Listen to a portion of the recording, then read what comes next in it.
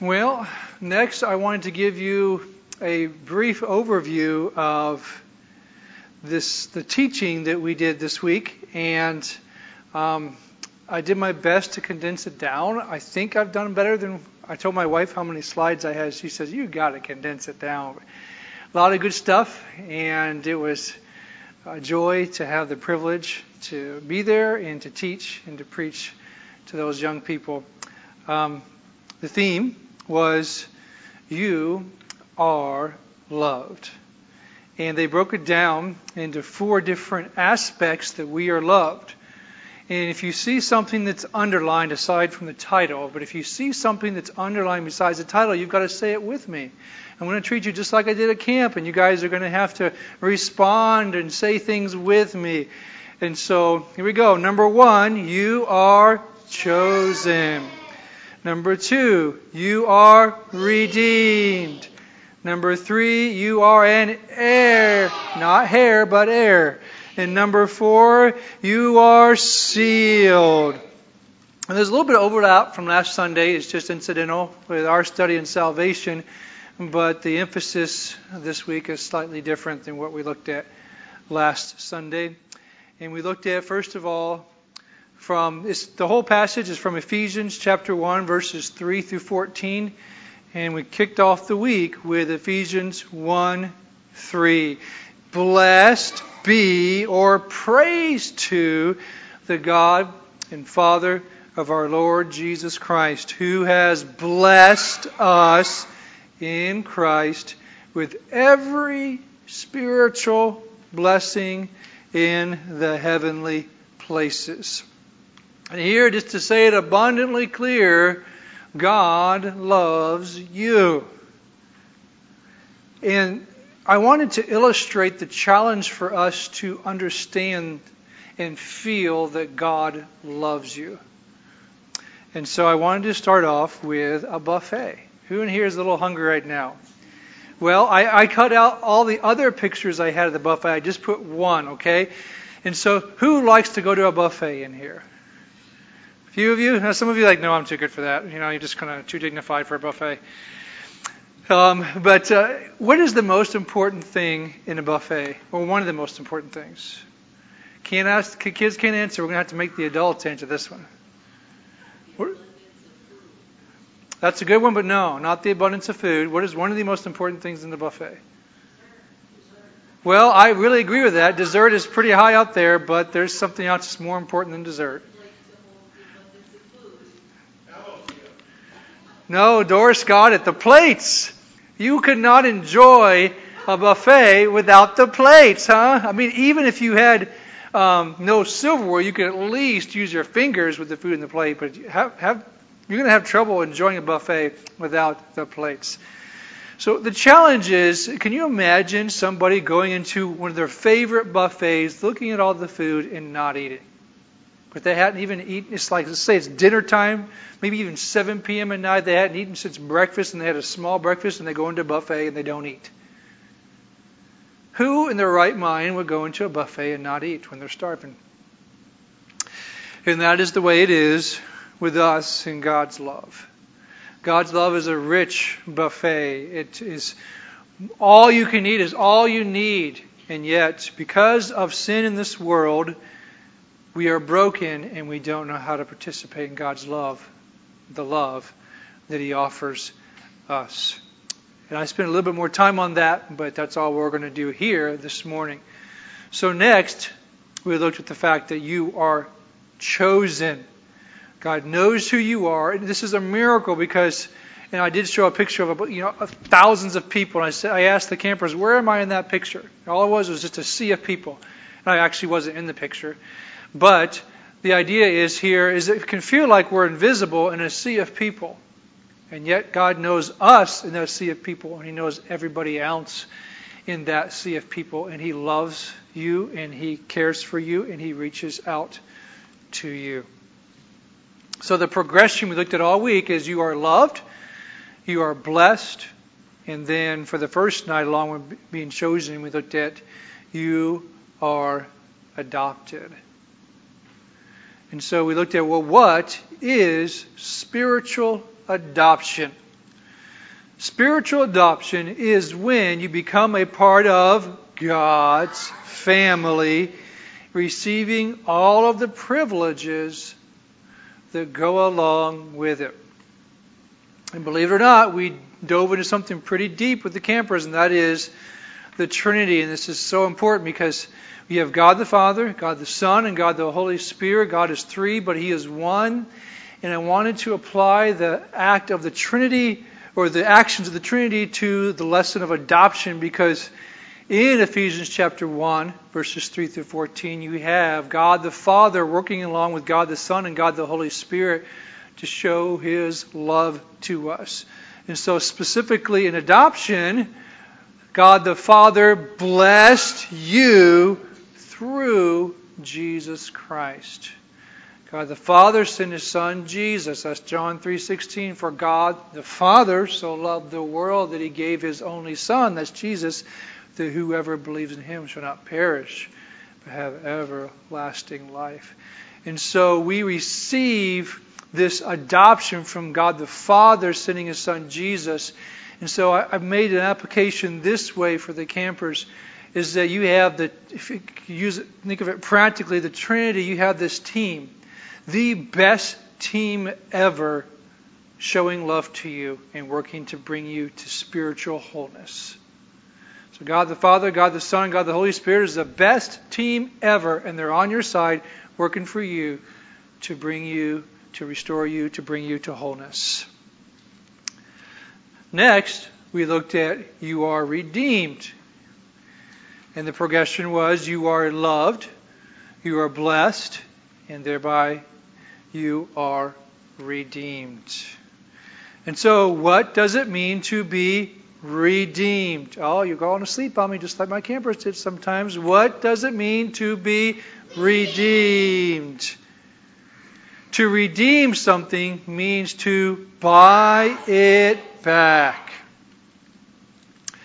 Jesus' death, burial, and resurrection was for our redemption. To buy us back from sin. But then I explained to the campers that our redemption is not automatic. It's a part of God's plan. So the question is, what's the plan? How can I be redeemed? And God lavishly loves you. We talked about lavish means just a whole abundance of God's love, more than you can ever imagine. God loves you. And so, He sent His Son Jesus to die for your sins, and you have a choice to accept God's gift of salvation to be saved. But then I presented them with a problem. Here's the problem, my friends, is that even though you might know that God loves you, but yet you're still not a Christian, you still haven't been saved, you still haven't accepted God's free gift of salvation, it's because everybody is born into sin in this world. If you were born as a baby in this world, you are a sinner. And you have a heart like this. This is the face you give back to God when He tries to show you love. You have a rebel's heart. And the only way to overcome that rebel's heart is by God's grace. Salvation, being saved, being rescued, being redeemed, becoming a Christian, you have a rebel's heart and you need God's grace to help you. And so you exercise faith and say, God, I know I struggle, I know I'm against you, and I need your help. Please save me, deliver me from my rebel's heart, deliver me from my sin, so that I can be a child of God. And so in order to receive God's free gift of salvation and take advantage of the redemption offered you to be bought back from sin, you recognize that, hey, I have a rebel's heart. I'm against God. This is the face I give God. But I need God's help to save me. And so you ask God to save you. You say it's by grace through faith. God's grace helps you overcome your sin, helps you overcome your rebel's heart, and you exercise faith. So keep that in mind. If you've never believed in Jesus Christ, this is the face you're giving God and God's love to you. And you're right, it's hard to overcome that, and you need God's help. So when you go to Jesus and you ask Him to save you, you say, I know I have a rebel's heart. Please help me with that. Please save me.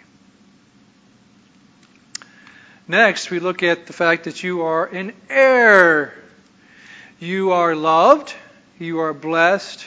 You are an heir.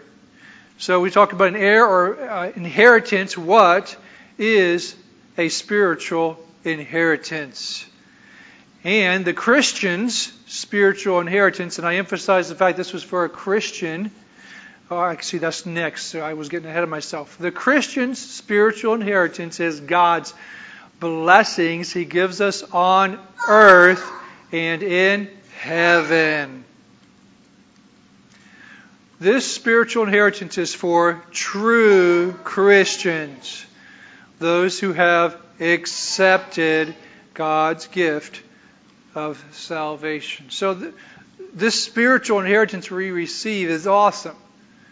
But if you have not been saved, you do not get to be a part of this spiritual inheritance.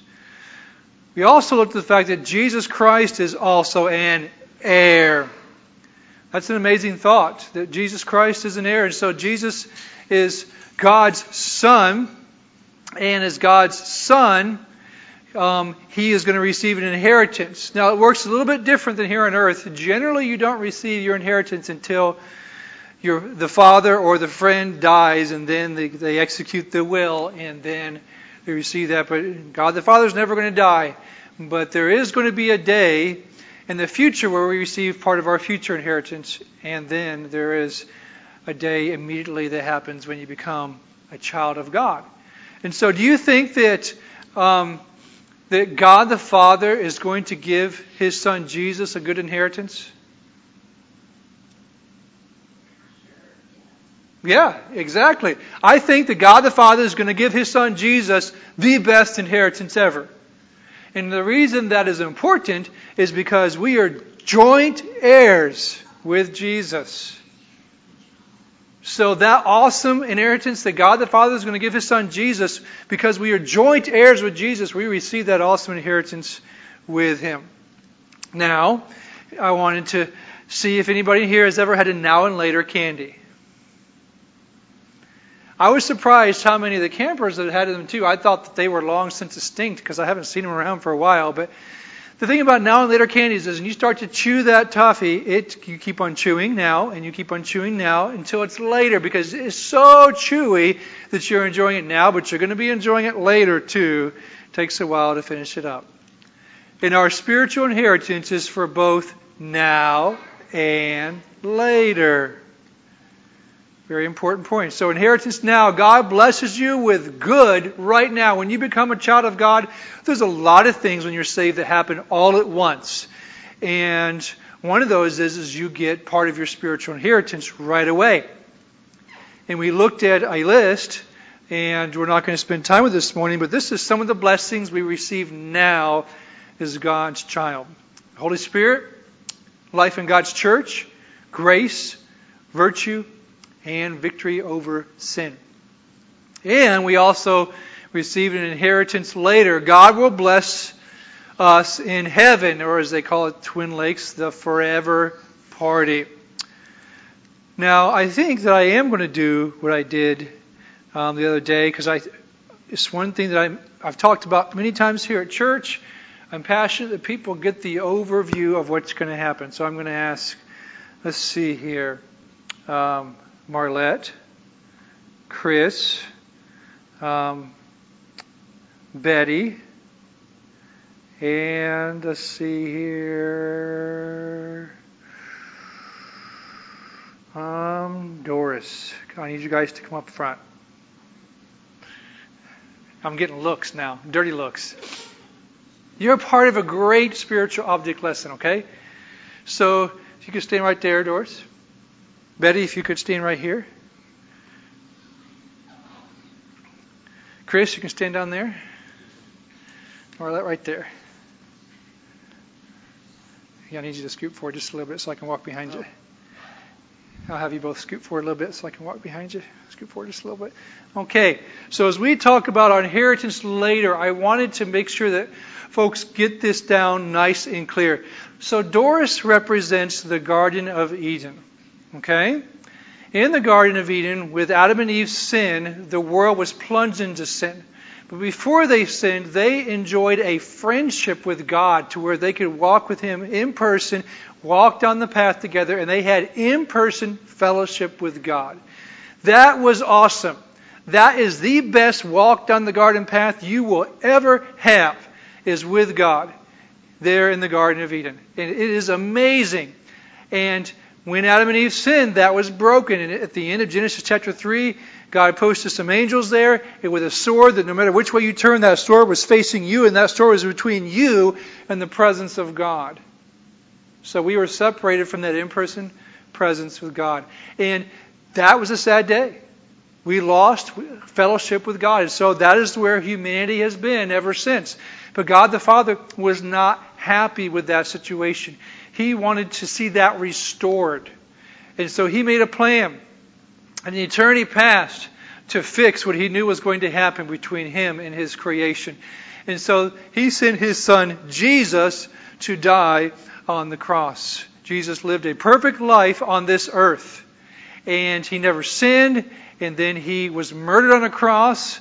And He accepted that death as a part of bearing your sin in your place. Then He was buried. He rose again the third day by the power of the Holy Spirit. And then He ascended into heaven. And so that was an installment in God's plan to restore the brokenness that happened at the Garden of Eden.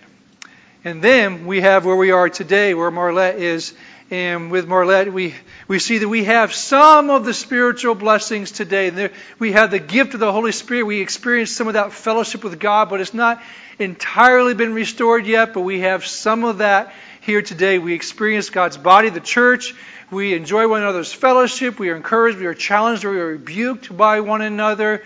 And so we are moving along down the path. And so the plan of restoration has been happening progressively.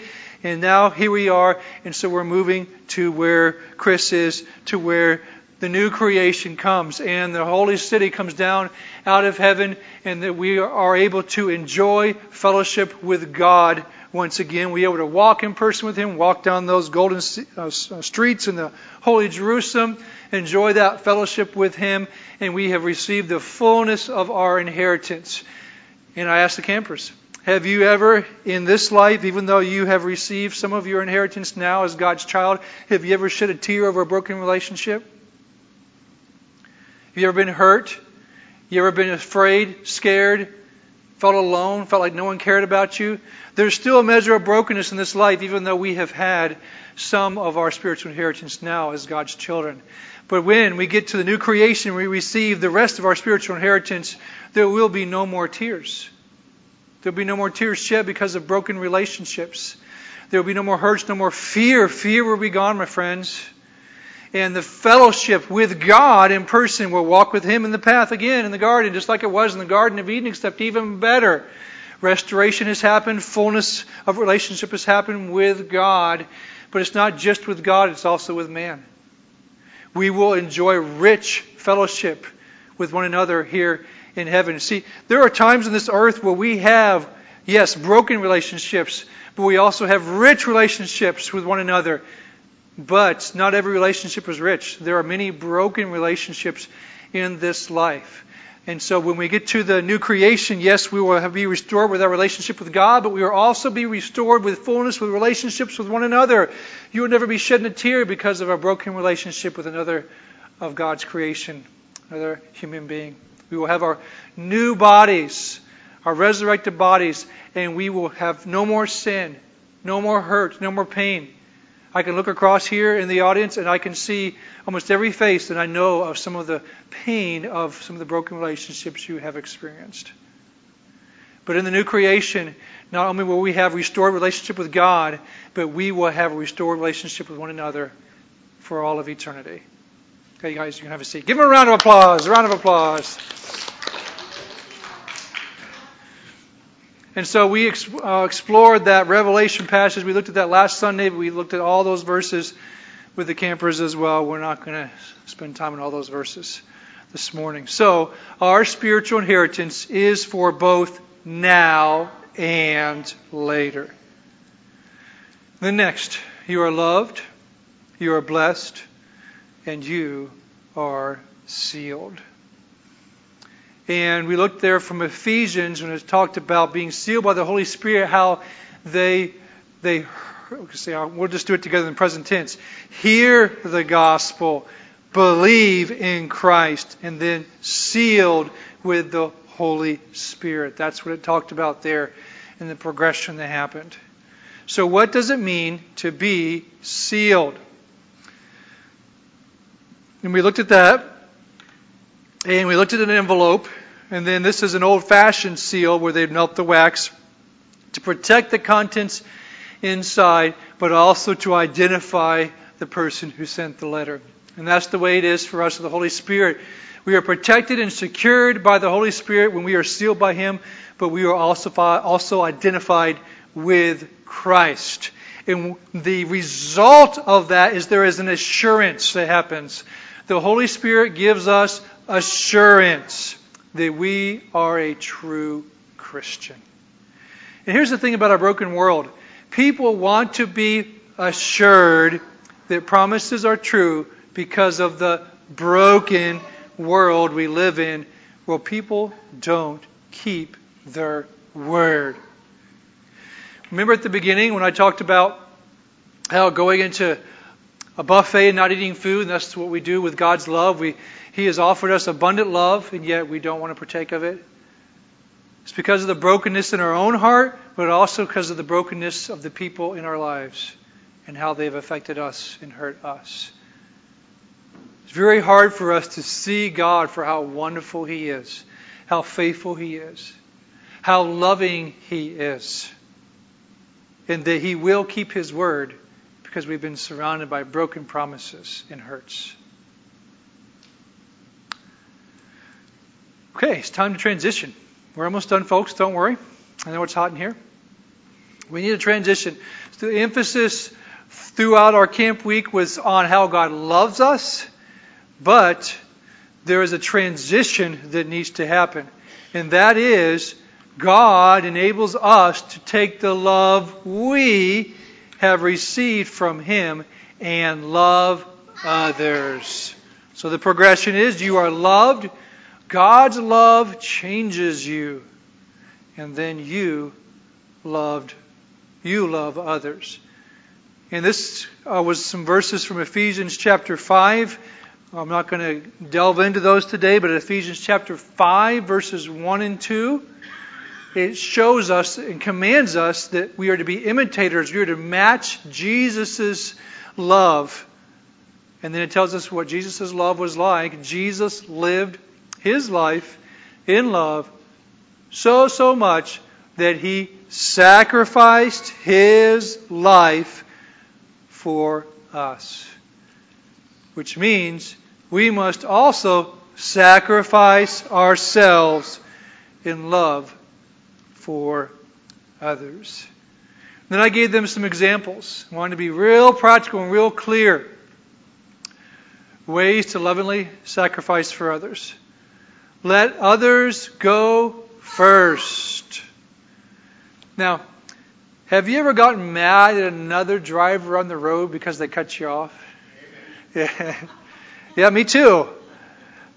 That is not a heart of letting others go first.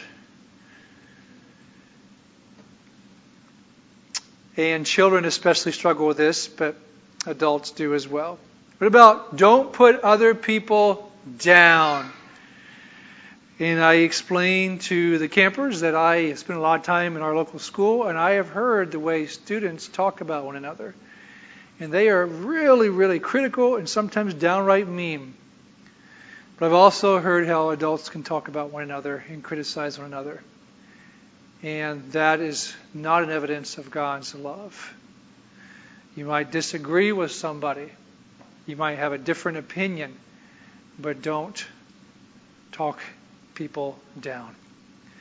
How about listen to what other people are saying? One of the ways you can show love is listen. There's people have a lot in their minds, and sometimes we're so busy on our own stuff that we aren't willing to stop and let them talk. Next, don't yell at people unless they are in danger or they're at Twin Lakes Camp having fun. But most of the time when we raise our voice, it is not showing God's love. Final thing I had in the slide is be a servant. Take your time and your energy and help other people and do things for other people.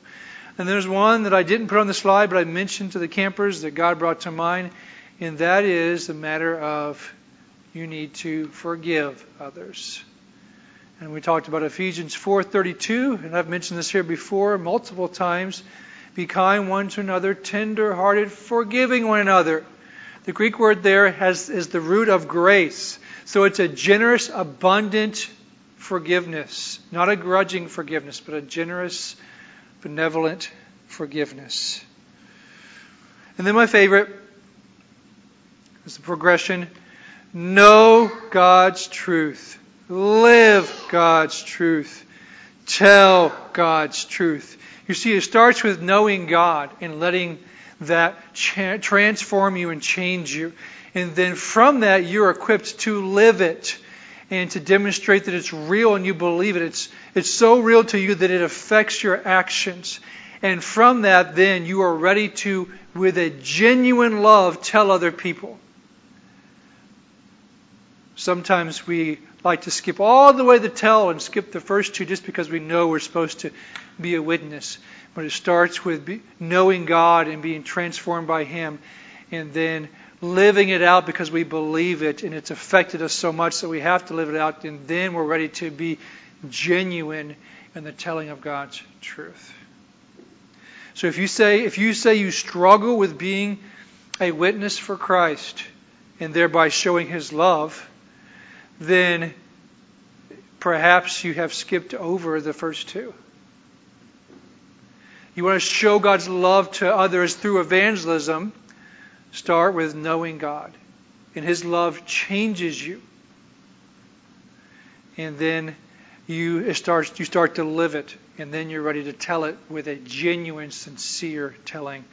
And so then we ended up with an action call to love. And I challenged the campers to avoid the tragedy. Well, what is the tragedy? The tragedy is this. James chapter 1, verse 22. But don't just listen to God's word. You must do what it says. Otherwise, you are only fooling yourselves. For if you listen to the word and don't obey, it is like glancing at your face in a mirror. You see yourself and walk away and forget what you look like. But if you look carefully into the perfect law that sets you free, and if you do what it says and don't forget what you heard, then God will bless you for doing it. So the tragedy is when you hear God's word but don't live it. So my friends, let God's love transform you. Know God. Know Him through salvation. Know Him through His word, through prayer.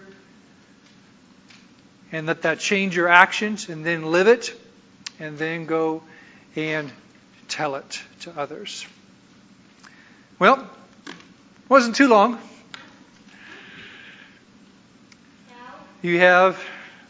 All right. There you have a summary, an overview of what we learned at camp this week. I pray that it'll be a blessing to you. Don't let this broken world overcome you. Start with partaking of God's love, and then go and show it to others. Let's pray. Thank you, God, for your amazing love. Thank you for your patience. In our brokenness, we have not partaken of it. We have gone the other direction with a rebel's heart. Thank you that you still love us anyways.